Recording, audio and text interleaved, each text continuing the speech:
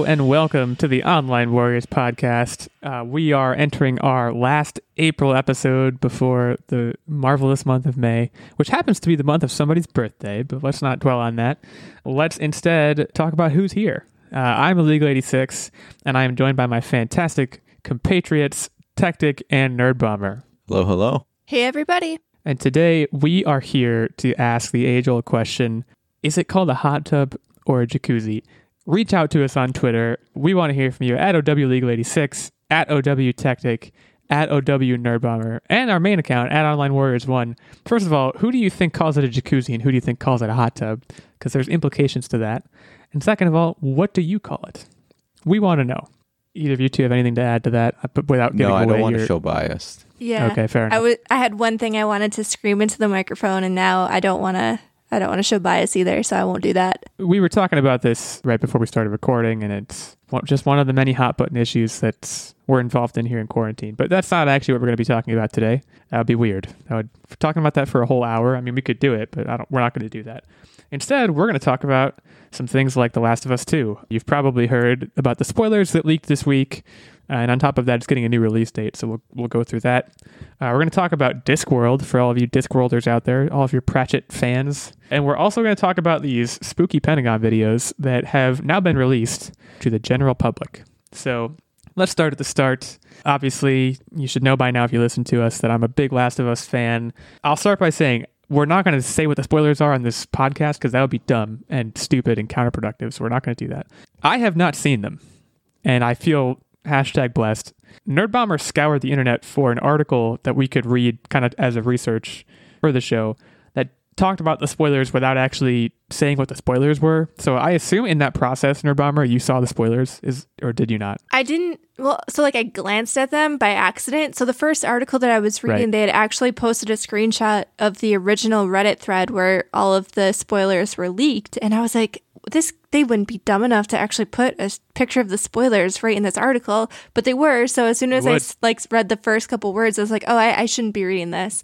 And then there were an astounding amount of news sources that just put the spoilers in the articles. Why would you want to do that? Yeah, to get clicks, I guess, is the answer. But I specifically haven't clicked any links that relate to the spoilers because I don't want to see the spoilers. So if anything, it's kind of counterintuitive. You're not going to get the clicks if you talk about the spoilers. So yeah, I've not seen them, thankfully. Tactic, I know you are playing or were playing The Last of Us 1. I don't know if you're interested in playing Last of Us 2, but are you avoiding these with the interest of playing Last of Us 2? I have been avoiding the media about this game like a plague, no pun intended. I don't want any spoilers. I want it to be my surprise only. And the worst part is I'm probably not going to play it on instant release day. I'm probably going to wait my standard several months before I even get into it. So it's just going to be a hotbed of avoiding everything. And I'll probably get spoilers, but I'm going to do my best to not. What's crazy is that this leak, I think they spoiled major plot points. Like they had gameplay video. I think they had cutscenes that they had leaked. Yep. And some of the plot points were pretty significant. Without spoiling anything, I just know it was very plot heavy spoilers, beginning, middle, end of the game spoilers. And I know there was some speculation that it was a disgruntled Naughty Dog employee who had leaked all of this stuff. But man, could you imagine? First of all, I guess I have two thoughts here. If you're an employee, are you ever going to plan to work in the games industry again? Because you have to imagine that they have a way to trace it. Blacklisted, yeah. 100%. I know when they release the movies and stuff for award season, they always have some kind of watermark. So when leaks get out onto the internet, they can trace it back. You can't tell me that there's no way that they can't trace back those video clips and stuff to whoever leaked it. Right. Well, I just don't understand why people like to do this, because you just spoil it. My understanding... Well, a couple things. First of all, it seems like the disgruntled Naughty Dog employee storyline is more or less confirmed at this point. From everything that I have seen, what little I have seen without trying to look at the actual spoilers.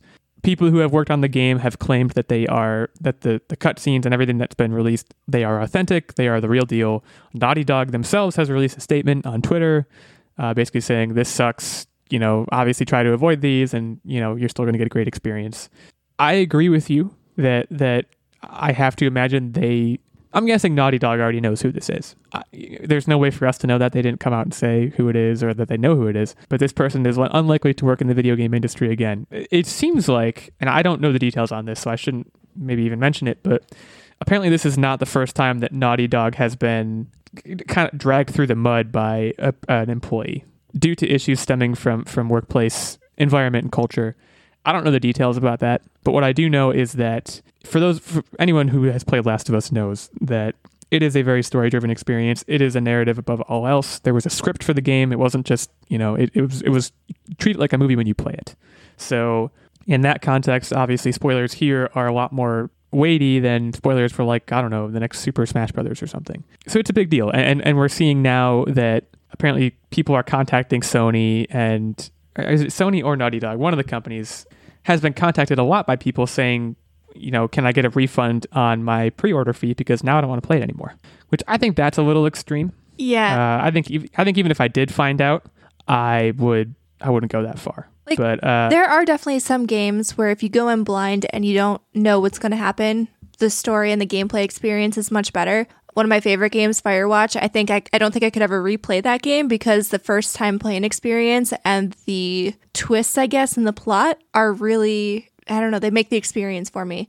But I don't think this is one of those games. Like, I think this is such a well-crafted world with characters that people love. And it's not like it's just like a walking simulator type game. There's a lot of actual gameplay in there. Like, you still have, I haven't played it, but there's still like shooting and melee and stuff like that. Like, it's wouldn't fantastic. Detract from those aspects of the game. You would just know the story. And ultimately, I feel like those reports of people contacting PlayStation, like, that's kind of overblown. Because, at the end of the day, this game is still going to sell a ton. Who even has a memory that good? Let's be honest. I pretty much thrive on the fact that I have the memory of a goldfish. So even if it comes across my my scroll, I guess we'll call it, I think I'm going to forget it in like 2 days. Well, it's funny you say that, Nerdbomber, about like, this game's still going to sell. I mean, so I'll quote here Sophia Narwitz, the editor for a tech website, RT, who tweeted Monday, "What's sad about this leak is that it doesn't hurt Naughty Dog. The game will still sell gangbusters regardless. This is more of an attack on the fans waiting for it." And that's absolutely correct. There's no way this is going to have any effect on the sales of this game. This game is going to be one of the games of the year. It's going to sell through the roof, especially given the situation that we're all in right now where we all have a lot of time inside. Because while the original release date was May 29th, the day before one of our birthdays, the release was then pushed back indefinitely because of the COVID situation, obviously. But it has now been rescheduled for June 19th, which is way sooner than I expected. This game, in addition to Ghost of Tsushima, which has also had its release date pushed back, but I believe now, let me see if I can figure out when that one is, because July 17th, originally slated for June 26th. So both of them have only seen actually small bumps in the release dates. We'll see if those change in the coming days/months, but for right now, it's great news for Last of Us 2 fans. And it is great news for Ghost of Tsushima fans as well, though I'm not sure if you more like Ghost of Tsushima people who are excited for the game to come out, because I don't really know if there's an existing fan base there. Also, I can't say Tsushima. Really struggling with it. But this is, I want to publicly say to this guy who released the spoilers, screw you, man. Like Sophia said, my good friend Sophia, you're just hurting the people who want to play it. You're not hurting Naughty Dog. If anything, Naughty Dog maybe saw this and just laughed. I mean, probably not, but like, their bottom line is probably not going to be affected too much by this. Well, the thing that also gets me, so like, there's a right way and a wrong way to do things. And even though you might have a lot of issues with Naughty Dog's work environment, and I'm not saying that Naughty Dog is completely like this shining white knight who's never done anything wrong, because, there have been reports of them having terrible crunch culture, and that should be addressed. Yeah. But all of the people that you've been working alongside and crunching with for the past however many months or years on this game, you're basically just kicking them in the face, because you're not really hurting the top execs. You're hurting all of the people who poured that crunch time into this game. I'm sure they feel betrayed. I would feel betrayed. If I still worked at Naughty Dog, like you said, the people who are in charge aren't going to care. But the people who poured their blood, sweat, and tears into this are going to feel betrayed. And I can't blame them. There's probably creative writers right now that are weeping within that game. Honestly, because like you guys said, it is a script, it is a story, and they're priding themselves on the classic plot twist, the things that will drive people to gasp, and well, that just was lost. Right. And I am one of the bigger fans of this franchise. Like I said before, even if I did see spoilers, I would still buy the game. because there's going to be a lot of value in playing it even if you know it's coming. I mean, to an extent, in The Last of Us, well, it did have a great plot, it wasn't altogether the most unpredictable thing in the universe. So like at the same time, I played it having an idea of what the conclusion that was coming was, but still enjoying myself the entire way. So not to go on like a super tangent, but do spoilers ruin the experience for you? Because this is not the first time that there's been a major spoiler for a huge franchise, whether it's in gaming, television, movies. I mean, I think, didn't Avengers have a ton of spoilers leaked right before the movie came out, or like the day that the movie came out? I mean, I know for a fact LaShawn McCoy completely blew up my spot by posting the ending on Twitter, and I was not expecting to see it. But like the ending of Endgame was spoiled for me. Yeah, it didn't ruin the movie going experience. Like, okay, you know what happens, but for me at least, I like to see how they get there. Like, just knowing what happens at the end, that's not enough for me to feel connected to the movie or the game or the show. Like, I'm all about the journey. So how about you guys? Does it ruin it for you? Well, so I think in a lot of ways you hit the nail on the head with regards to, video games as a storytelling mechanism have an interactive component that even if you know the entire story, there are still plenty of ways for you to be engaged because you have a controller and you're actively inputting yourself into that story. With movies, for me, it's a little different and it's kind of a mixed bag. Like, Endgame was spoiled for me. I still had a great time, but obviously I wish I didn't know. Like, I think I would have had a better time with Endgame had I not known going in, okay, how's this going to end? But there are movies that there's honestly maybe even no effect. Like, I still really enjoyed, and this shouldn't surprise anybody, The Sixth Sense. Everyone knows the twist to The Sixth Sense at this point. If you don't, you're living under a rock.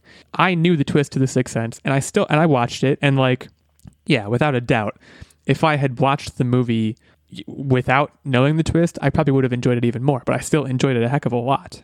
Like, and part of that, it's tough with Sixth Sense because I feel like with Sixth Sense, certain twists give things rewatch value, right? Like, if I had seen The Sixth Sense the first time through and I saw the twist at the end, the first thing I'd want to do is watch it again to see where the twist is hinted at. So, you can still get watch value out of knowing things. If anything, there are certain things you can get watch value out of that people watching for the first time not knowing anything can't get. So for me, it's kind of a mixed bag. I think for video games, it really has no effect. I also don't have much of a pool of experience to draw from there. With movies, there's definitely an effect, but not as big of one as you might think, I guess, is where I land. Tactic, what are your thoughts? So for me, no matter what I'm watching or what I'm playing, I always physically put myself into the character. Like, you can ask Nerd Bomber. I literally ask her at the end of anything we watch, hey, do you think I'm most like this person, or do you think I'm most like that person, or hey, you're totally a Susan in whatever we watched. And classic Susan. And so it's through that full-on embrace and relation of other characters that it doesn't matter what I may or may not have seen, I feel like I live the experience with those characters. And so anything external doesn't really ruin it for me. Plus, remember goldfish memory. Well, so that's another thing. My memory's not very good either. But that's the thing where, like, you hear about certain video games, like one of my favorite video game franchises ever, Dead Space. The first game, the title, the playable character, Isaac Clarke, had no lines. And in Dishonored, you have no lines. And the point of that is they want you to fully insert yourself into the character. And, that's more possible in video games than it is for movies. But that's a thing you have to think about when you're thinking about the storytelling mechanics of video games versus movies or books and how they change. So yeah, for me, I don't think this spoiler guy really accomplished very much. I still hate his guts. He probably just gave them more publicity because leading up to the game, like, I don't know, in the past few weeks, The Last of Us 2 has kind of been on my radar a little bit because naturally we are getting closer and there was the delay and everything announced. But now everyone is talking about it. Sure, exactly. I mean, yeah, like I said, it doesn't change my opinion of whether I'm going to buy it or not at all. I think for the most part, their sales numbers will be unaffected. And the other thing too is that watching, the handful of trailers, I think there's only 2 trailers for this game. And watching those, like watching the first trailer, which was back in 2016 or something, it came out. I watched it and I formulated opinions immediately about what the story was going to be. Who was going to wind up dead, who was not. And, yeah, I guess hearing spoilers would kind of ruin the mystery a little bit, but like, if anything, I think it's likely that I have these theories, I go into the game, and a lot of them are confirmed. And then I'm kind of in the same spot. So it's interesting. Yeah, I mean, to your point, I love the way that video game writing has evolved over the past decade or two, and how it is becoming more like an unknown storytelling medium where you don't necessarily know what's going to happen, but at the end of the day, it's still fairly predictable. I mean, we see it in movies, television, books, games. There's only so many surprises you can really throw into something. And every now and then a game like BioShock will come along that really throws you for a loop, but there's not that many games that really have major twists or turns that you don't see coming as you play the game. Right. I think to a large extent, and you know, The Last of Us, the storyline, the power of it is all in the emotional content. It's not in the plot. The plot is a guy takes a girl across the country and they fight zombies along the way, essentially is what it is. And yeah, there might be some small things to spoil there, but like for the most part, it's about the relationship that's built between the two characters. It's not about, in Pittsburgh, Joel got shot. It's not anything like that. So there's, I guess, seeing the emotional content and like the character development might kind of spoil me a little bit, but like at the same time, it's. I don't think there are many games that you mentioned BioShock as being one, and that's a good example. But like a lot of plots of video games they're not Pulitzer winning efforts. They're great, but take Dishonored for example, because I just finished Dishonored 2. The story is secondary. I think a lot of video games, and especially in that one, I mean, the cool thing about Dishonored and Dishonored 2 is that the game reacts to what you do, and that's very cool. So it gives it replay value, and it gives the story some depth. But at the end of the day, the story is still, you have to go around and kill these people. It doesn't much matter why, just go do it. So, yeah. We could get into a bigger discussion there. I definitely really got into the story of Dishonored and really dug the lore and stuff that was scattered around in all of the collectibles, and even read some of the Dishonored novelizations that were based off the game. So I disagree slightly there, but I mean, that's the other thing. Dishonored 2 is pretty worse in that regard. Is it? Maybe there's recency bias here. Dishonored 2 is like, yeah, I know what you mean with Dishonored 1 is there's a lot more to be learned. And to an extent, too, it's because Dishonored is building the world, and Dishonored 2 is just living in that world. So there's not as much new stuff to discover. It's more just, okay, we have this established world, you're Corvo, go do stuff. That's fair. But yeah, we again, though, that just shows how even the games with the best storytelling, depending on the way that you look at it, it could be all about the gameplay. So ruining the story doesn't necessarily have a big impact if you're going in there not caring about the story at all. Yeah. I mean, it's like anything, there's a spectrum, right? Like there are games that are, even if they don't have the most twists and turns, they are cinematic experiences. And in that case, I think it is a lot more likely that a spoiler would have some effect. But at the same time, there's only so much damage it can do, at least in my opinion. So Last of Us 2, June 19th, Ghost of Tsushima, which we didn't really talk about too much, but is also mentioned in the article about the Last of Us release date. That's coming out July 17th. So be sure to check those games out. Feel free to pre-order Last of Us 2 if you're interested like I am, but do be on the lookout for those spoilers. I imagine they'll probably be gone from the internet within a few days. I think both Naughty Dog and Sony are probably scouring the internet, removing it wherever it can be seen. I guess we'll keep an eye on that without actually keeping an eye on it, if you know what I mean. Let's talk about Discworld, which, to be honest, I know very little about. But an announcement came today that Sir Terry Pratchett, sorry Terry Pratchett if you're listening, I forgot you had been knighted. Sir Terry Pratchett's Narrativia, which is his production company, is looking to expand the Discworld universe with a new series of truly authentic screen adaptations. So for those that do not know, Discworld is a fantasy series of novels that spans 41 books, take place on a flat circular world, also known as Discworld, that balances on the back of 4 elephants. And yeah, I could get into the more of the details of what's involved, but suffice to say, it's a very large and potentially definitely untapped mine of IP. So I guess, first of all, did you guys ever watch Good Omens? Because that's the only Terry Pratchett property that's been set to the screen that I know of. There are probably more. There's one thing I do want to add to your descriptive of this world. It's on 4 elephants on top of a turtle. That's important. Yes, sorry. However, each individual story explores a multitude of human issues. I'm reading this from IGN. And yeah, that's the basic summary of Discworld, in case you were wondering. So yeah, the elephants are on turtles, and like to an extent too. I wonder how much those 4 elephants come into play. You know, like if one day all the people on Discworld wake up and the whole world is tilted 7 degrees to one direction, they're like, oh, I guess Harold's a little sleepy today, or you know what I mean? Like, Classic are they involved? Harold. How is the turtle involved? Does he just move them all around at a turtle's pace? I don't know. This is stuff that a Discworld fan could I'm sure tell us on Twitter, and again, feel free to reach out to us on that. But did you guys ever watch Good Omens? I did not watch Good Omens. I also have not read any of Terry Pratchett's novels because there are 41 Discworld books, and even though, since I'm into sci-fi and fantasy novels, almost everyone who I'm like a quote-unquote book friend with tells me I need to read these books, that the number is just so daunting. It really is. It's enormous. Yeah. I mean, it's like, for me, Game of Thrones, there's what, 5 Game of Thrones books or 4? And even that, again, granted, they're longer than I don't even know what, but I look at that, I'm like, that's too much. So like 41 novels, like it's an undertaking, and I'm curious to see how it's handled in show form. You know, this show is in a unique position because the man who wrote the books is essentially in charge of the production. You don't see that very often, if at all. I think it'll be interesting because I think, first of all, if you have 41 books of source material and you have the author at the helm, I feel like you have a path forward. So Game of Thrones' issue was that it hit a certain point where it ran out of source material, and then that's when shit kind of hit the fan. With this, it would take years. I don't even know if you could run out of source material.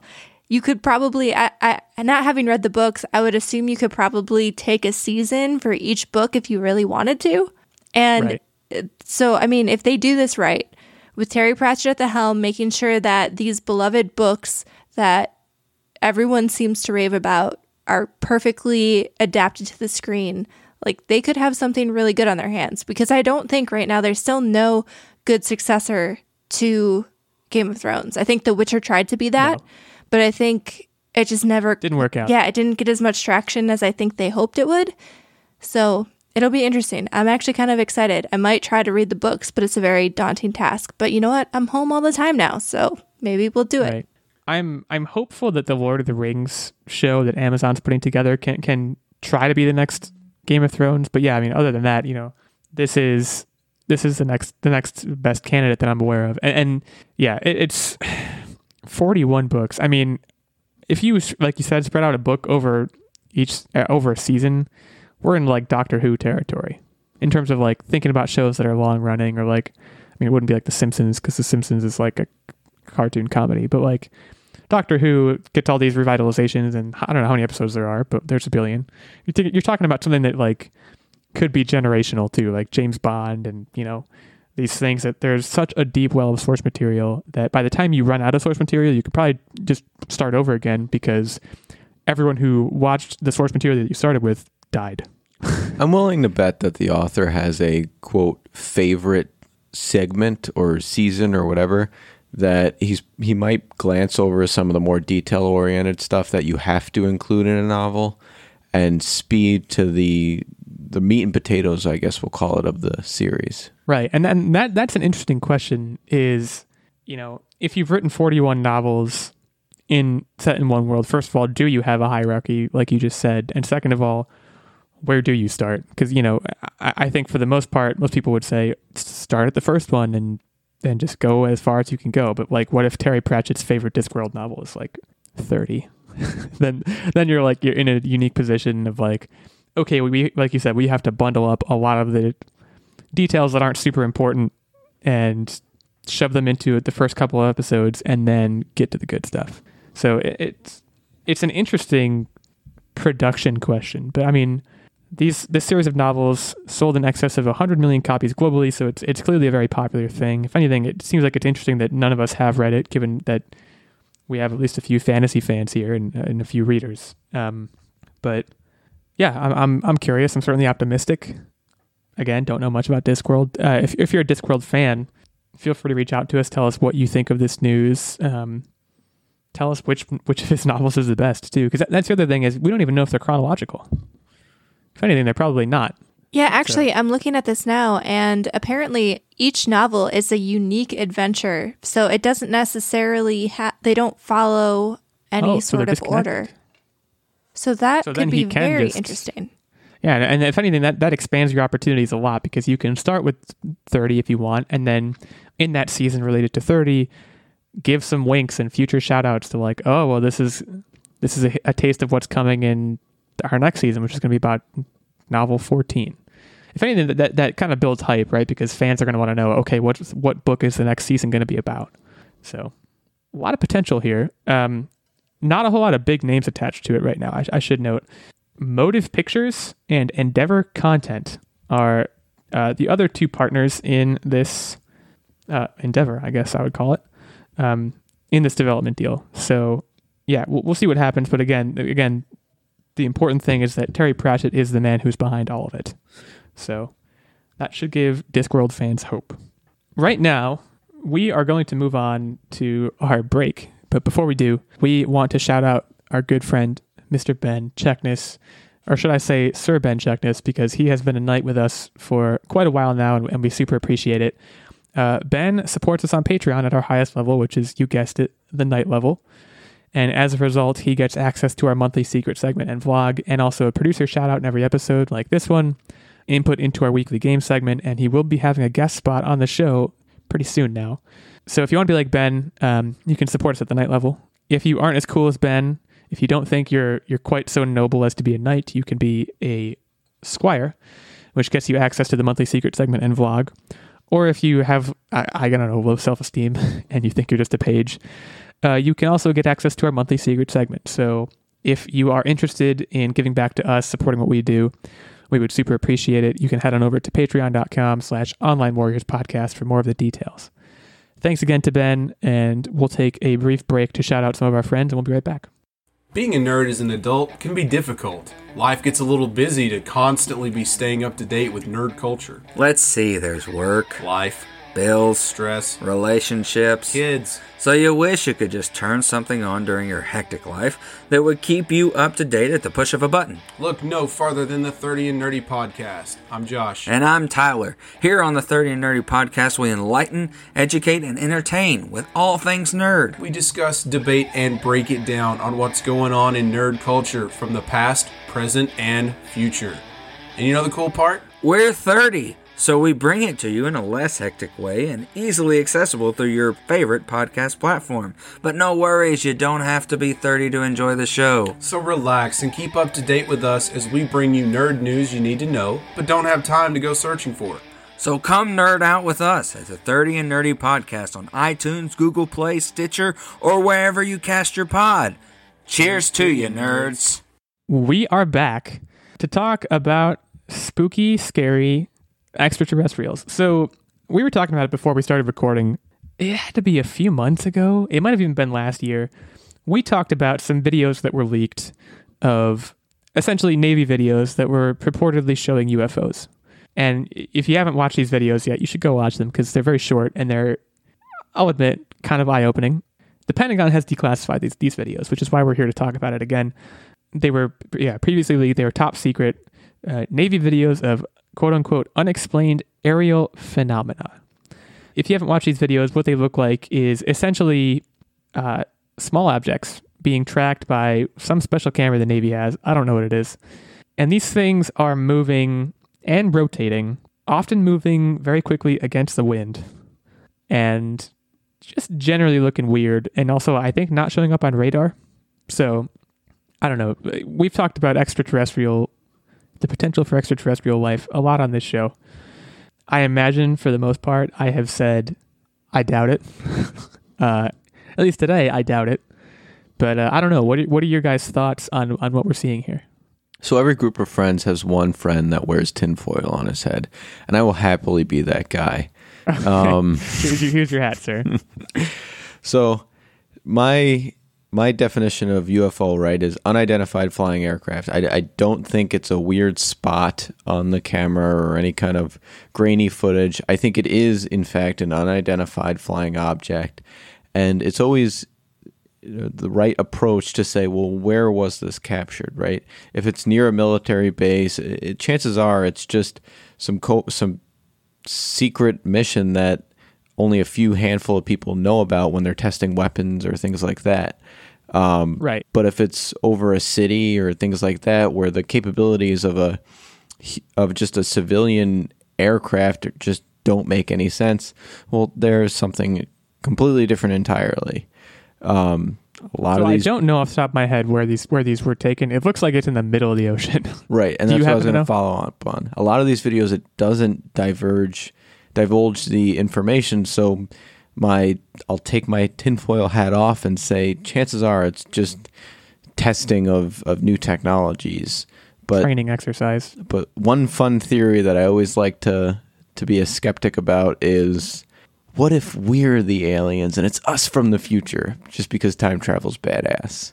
So yeah, I mean, first of all, it's as plausible an explanation as any. I think you're right that the chances are, and this is kind of the core of my anti-alien belief, is like the chances are extremely, extremely higher, just from a probability standpoint, that these things were things that like 3 people in the military knew about that were being tested, that these guys who happened to be running the camera that day did not know about.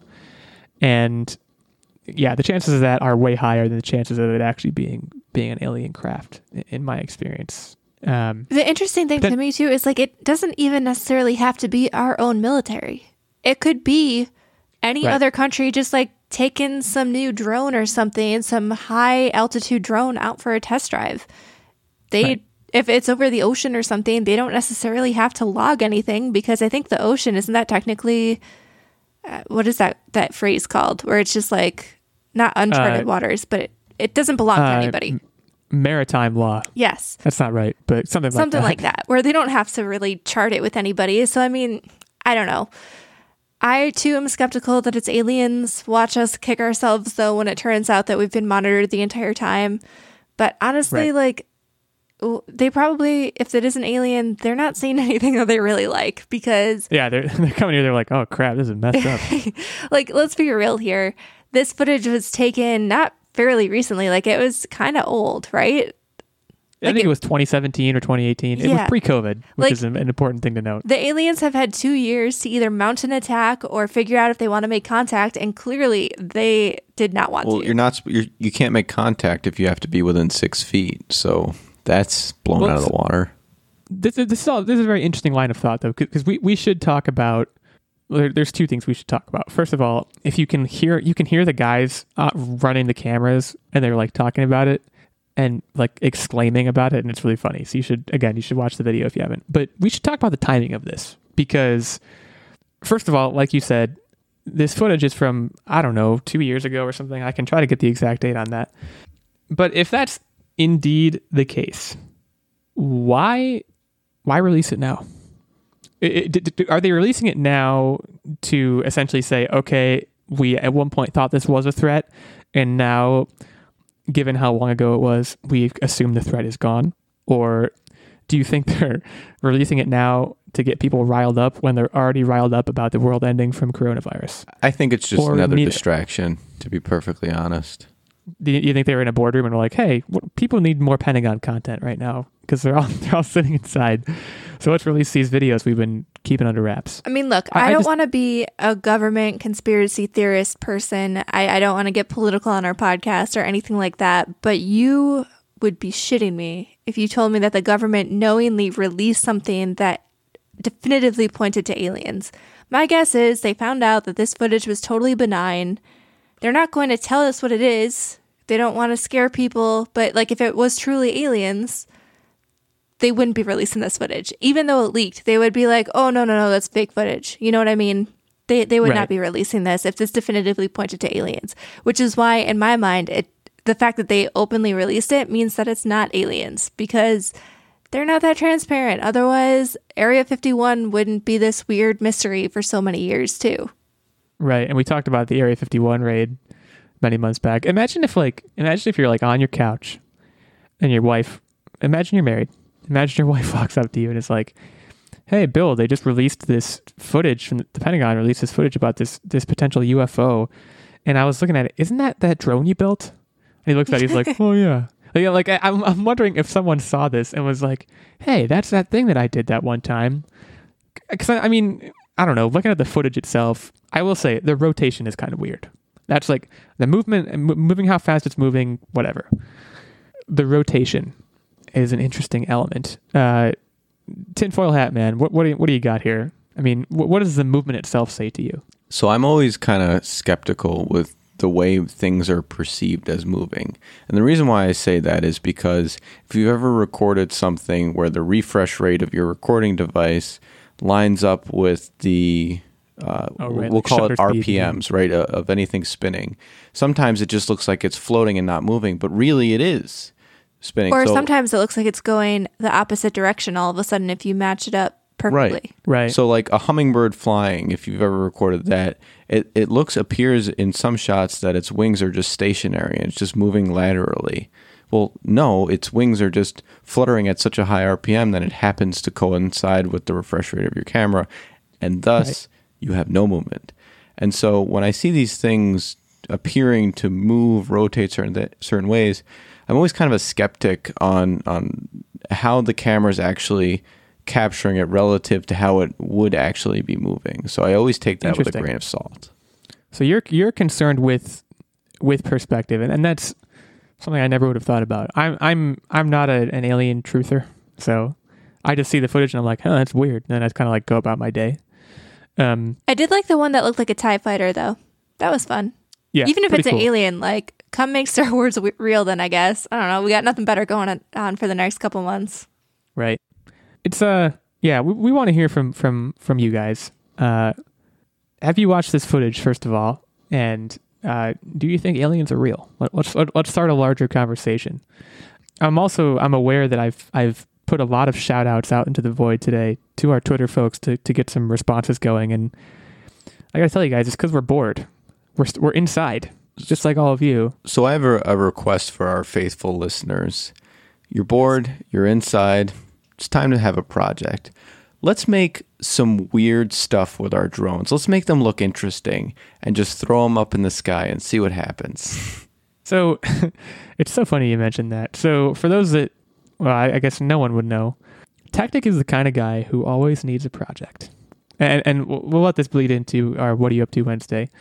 So I think I just think it's great that you're telling our listeners, get yourself a project during this time of, what's the phrase? Idle hands are the devil's playthings. That's what it is. So there you go, folks. But Tactic, let's go into our What Are You Up To Wednesday. Is there anything you're working on right now? Anything you're particularly excited about? I'm actually particularly excited about something I set in motion for next month's video vlog. And what that is I laugh every time you call it a video vlog, by the way. Oh, it's fantastic. It's never going to stop. Nerd Bomber is going to be giving me a quarantine cut. I'm terrified.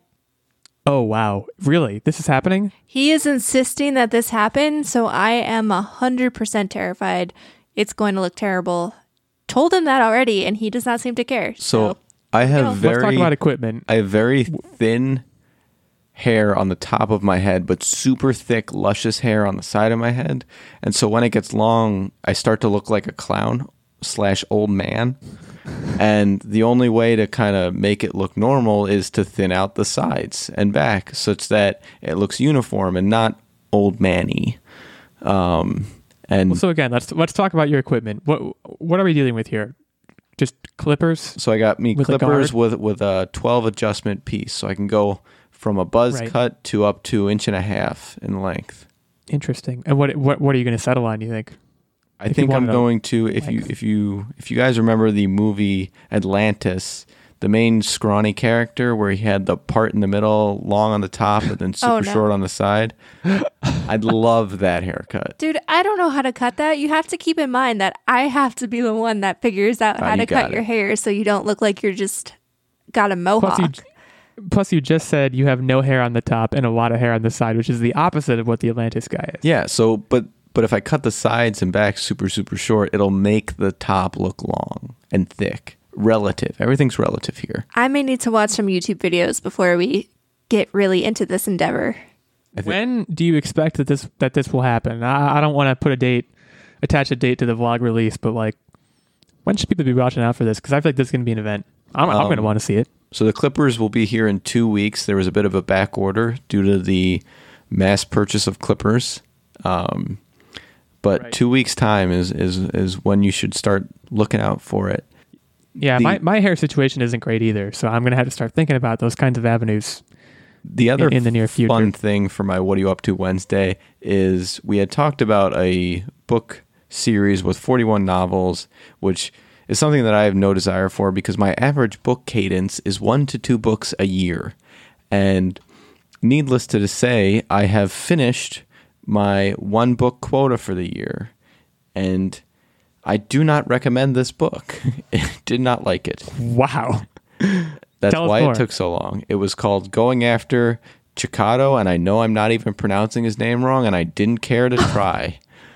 And I love this review so far. It's going into the story after going into this deserter in the Vietnam War, but constantly the story is nonlinear, going into flashbacks, and most of the time the flashbacks aren't even pertinent to the plot, so it just like throws you in left field, throws you in right field, throws you in left field again, and you just find yourself disinterested and disoriented. So this was partly my bad because this is a Tim O'Brien book. If you guys are familiar with The Things They Carried, which I know I was forced to read in high school and a lot of people were forced to read in high school. And Tim O'Brien writes a lot of like soldier perspective novels about I think it's mostly he just writes about Vietnam. But Tactic asked me to widen his horizons in the type of books that he reads because he was reading I Am Number 4, the series Forever, which is there's nothing wrong with that, but it's a young adult series and he wanted to branch out into some And he's an more- adult. But I read Letters for Algernon and other adult books. So I started basically plucking things off of the high school literary list. And this I is one literally of read them. Flowers for Algernon in high school. And it's great. I should say. That book Great was fantastic. I loved Yeah, that it's a book. fantastic book. But So this was my bad. I thought this was one of those books that like it was on the high school reading list, so he probably should have had it under his belt, but not his style. So I'll keep that in mind moving forward. I am all right, now let me- reading. I was going to say, can I go next for my? I want to give you a recommendation for a book. Now Well, that I I've know already what kind of started a books you new like. book, and I'm actually enjoying this one substantially more. Really well written. I'm just drawing a blank on the title. I think it's Beartown, USA. Beartown. Oh, it's Beartown, just Beartown, yeah. The, By the guy who wrote A Man Called Ove, right? The writing is phenomenal. The story is captivating so far. And considering my cadence is 1 book a year, I'm already 4 chapters in. So I'm projected to finish this maybe even Love this quota. season. Maybe. Well, that's fantastic. I was going to suggest one of my favorite books that I've read. Well, you know I love Stephen King. I'm not going to recommend Stephen King. I would recommend The Godfather, especially if you haven't seen the movie, because the book is way better than the movie. But Beartown, pretty good from what I've heard. I think Nerdbomber, that's one of those things I think you recommended to me probably years ago at this point. It's on the long list of things that I've recommended you either read, watch, or play that you've completely ignored, but it's on there. Right. You'll get to it I one take day. it, throw it in the garbage, pee on it. I don't do any of those things. I have them all locked away. I have them cataloged for future use. Nerdbomber, what have you been up to? So I have been getting really into Animal Crossing. I know I've talked about this ad nauseum, so I won't get too in the weeds with it, but I have discovered with the help of Tactic how to lay down sidewalk. So I've completely pathed out everything on my island and moved around all of the houses and shops so that we have a proper little village on the island. The other thing that I've been doing, I've actually been reading the Crazy Rich Asians trilogy of books. The movie, obviously, you probably already know, came out and was a huge, massive hit. I've heard really good things about the trilogy, so now I'm in the second book. It's a pretty entertaining read. I would say the first book I didn't super jive with because it got super in the weeds on designer clothing. And if you guys have listened to this podcast at all, you'll know that's not my jam. So the first book was a little rough for me to get through, but the second book, they've kind of shied away from all of those descriptors about clothing that I just don't care about. So it's going a little bit better. Has it been made clear on this podcast that you don't wear designer clothing? I don't know if you go out of your way to say that. I mean, I guess I don't go out of my way to say it, but I don't know. I guess I just don't talk about it ever. So that I feel like if I was passionate about designer Sure. clothing, I would probably bring it up more.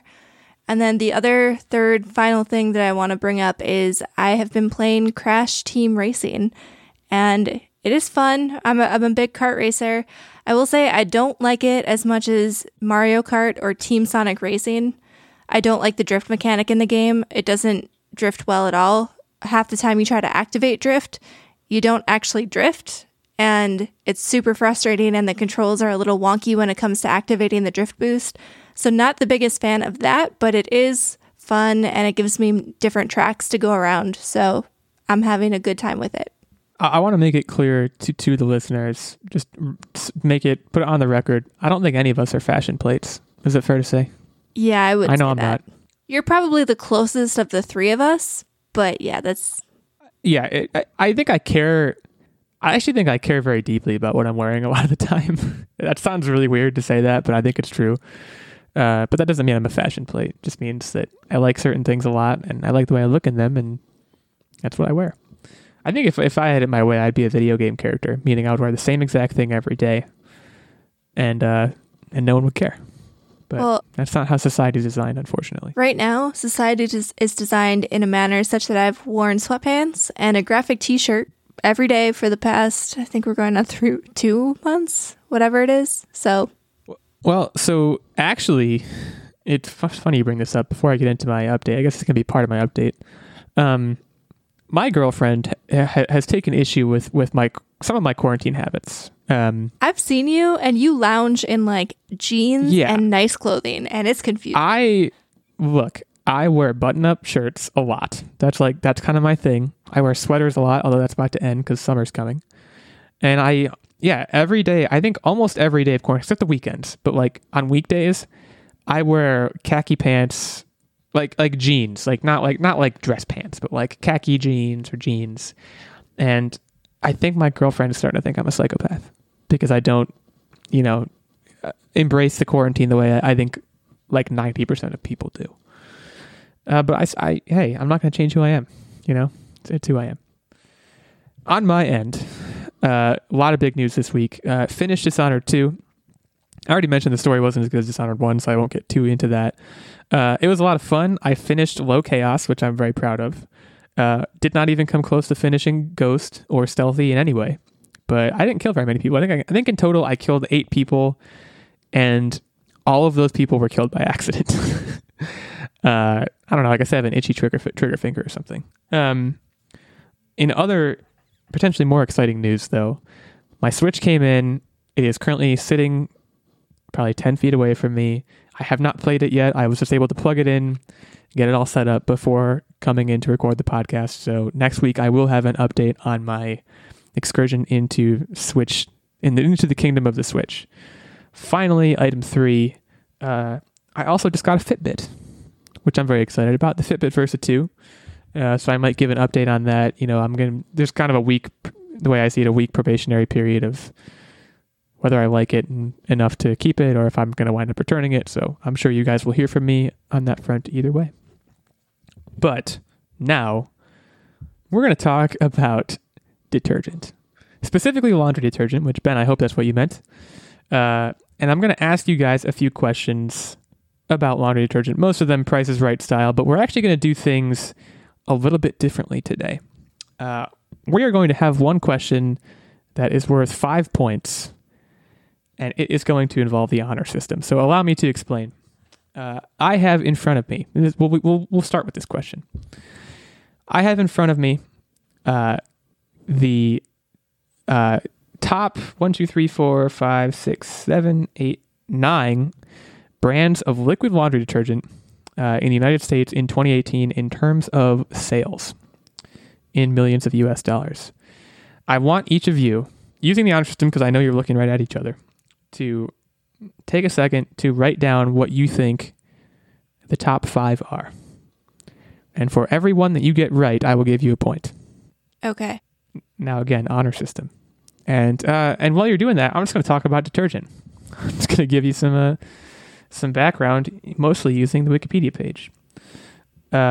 Although I can't detail many of these things because a lot of them are going to be questions. So I guess I'll just address Ben. Ben, hopefully you didn't mean like dish detergent. Don't have any questions on dish detergent this week. I'm just talking about laundry detergent, which actually dates back to around 2800 BC, which is pretty surprising. Although obviously the form of detergent has changed. We have liquid detergents now primarily, but we also had dry detergents and all various kinds of soap-like materials. So we'll get into that. How are you guys doing on your lists over there? I didn't know there were that many different ones. I got 4 though. I have 3. I'm still thinking. I'm going to give you guys another 20 seconds. I'm not really counting. I'm just kind of eyeballing 20 seconds. But this is an interesting thing you don't really think about. Most of us have used the same brand of detergent since we started doing laundry. If you're me, at least, that is the case. So, yeah, interesting stuff. Okay, I think I'm good. Okay. We can go through each person's list individually. So, Nerd Bomber, let's hear your top 5. Does it matter what order they are? No, it's just if they show up, you get a point. Okay, so I have Tide. I have Gain. I'm going to let you guys read them, and then I'll tell you how many points each got. Okay, so Tide, Gain, OxyClean, all with an exclamation and Bounce. Okay, yeah, that made me realize. Could you repeat that one more time? I Tide, Gain, OxyClean, and then what were the other 2? All and then Bounce. Okay. That made me realize how little I know about other detergent brands. So I'm pretty sure I made some of mine up. I had Bounce, Gain, Bounty, which now that I'm reading it aloud is a paper towel. The paper towel brand. Okay, you're doing great so far, but keep going. Tide and ShamWow. That's a chamois. Which, after you said it, when you said OxyClean, that's what I was thinking, but I couldn't get like my words onto the paper. This went better than I could have hoped. So first of all, I'll say, Nerd Bomber, you got 3 points. Tactic, you got 2 points. Number 1 by a wide margin is Tide. The sale of Tide in 2018 was over $1 billion. I thought of Clorox too, but that was 6 and it wasn't part of my list. Clorox is bleach. It's not on here. Number 2 is Gain at 581 million. Also worth noting, there are a number of different versions of Tide that are on this list that I'm going to be skipping. So actually, there's a different version of Tide that's number 3, but I'm skipping that. Number 4 is Arm & Hammer, but Arm & Hammer also is on this list as Arm & Hammer plus OxyClean. So I'm going to give you points for OxyClean, Nerd Bomber. Wait, are they just putting Arm & Hammer like...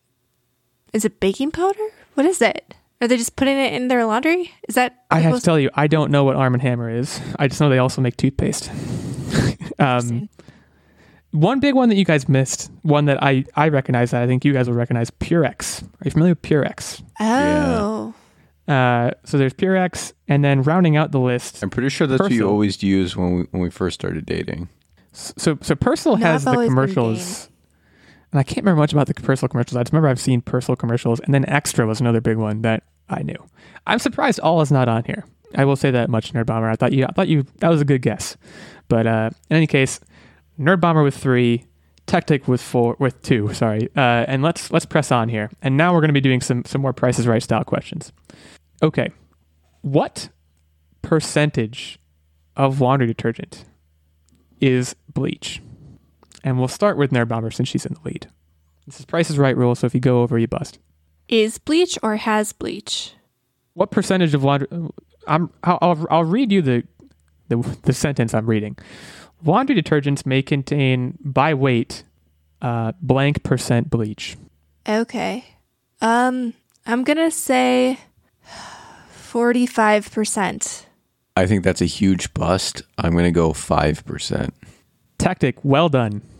Well done. It's 7%. Nerd Bomber, do you know what bleach is? I do, but I know aren't there like the white specific laundry detergents that have a ton of bleach in it because you're only supposed to use it on whites to get them white again when they have like pit stains and stuff like that? Well, that may be, we're speaking generally here. So that's a fair point that perhaps it's true that certain detergents have more bleach, but 45 still seems like a very large number to me. Let's continue on to another question. I just need to keep looking here. Okay. So one of the key components of detergent is surfactant. And German chemical companies developed an alkyl sulfate surfactant in what year? I shouldn't say that either. What year did this happen? This was the first surfactant that was developed. What year was it? Key component in detergent. And Tactic, you'll go first this time. Yeah, I'm doing the math. 1942. I'm going to say 1880. Nerd Bomber gets... Well, I'm trying to think of what bust is. Bust is if you go too late. So yeah, Nerd Bomber gets this one. It was 1917 during World War I. So Tactic, I assume you took my kind of hints of like during X time as World War II. It was actually during World War I. Yeah, I was thinking World War II. So that puts Nerd Bomber ahead. I only have a couple of more questions here, but let's continue. The EEC directive, which don't ask me what EEC directive is, I just know it has to do with the environment, stipulates that an average there be an average biodegradability of at least blank % for all types of surfactants used in detergents. So basically, what is the EEC demanding the biodegradability be of this critical component of detergents? I'm going to say 15% because I feel like after watching that one movie about pots and pans, they're probably not on top of things as they should be. That seems low to me, but I don't want to bust, so I'm going to say 16%. Rude. So wait, sorry. Repeat that, Tactic. What did you say? 15 for me, 16 for him. Okay, so you went the cheap route. You get the point. It was actually 90%. Surprisingly, these directives are very strict, which is good news, I guess. So you guys are tied, and we are going to do... You know what? Let's do one more question. This will be the winner take all question. Okay, so worldwide, while liquid and powdered detergents hold roughly equal market share in terms of value, powdered laundry detergent is actually more widely used, which I did not know. In 2018, sales of powdered detergent measured how many tons? And one hint is that it's double that of liquids. This is not having anything to do with value, so we did the question before about market share in terms of dollars. This is in terms of weight. How many pounds? No, sorry. How many tons of powdered detergent was sold in 2018? And I think Tactic goes first this time. I'm going to go 17 tons. Nerd I'm going to one up you and go 18. Well, Nerd Bomber wins. I kind of want to give none of you the win. It was 14 million. Oh, wow. 17 and 18, or whatever it was, to 14 million. So Nerd Bomber wins by the grace of bust rules, or lack thereof, I guess. So congratulations to Nerd Bomber. Hope you all learned something about detergent. And yeah, that brings us to the conclusion of our episode this week. We hope everyone is staying safe out there, staying healthy, and hopefully, to some extent, enjoying their time indoors. We would encourage you to maintain social distancing for as long as is required. But enough of the PSA. We want to thank you guys also for listening, as always. If you want to leave us a note on Twitter, feel free to do so at the handles I've already mentioned. Otherwise, you can also leave us a review on Apple Podcasts. We love to see those. And we thank you guys so much for showing up and spending some time with us. We will see you next week. See you later.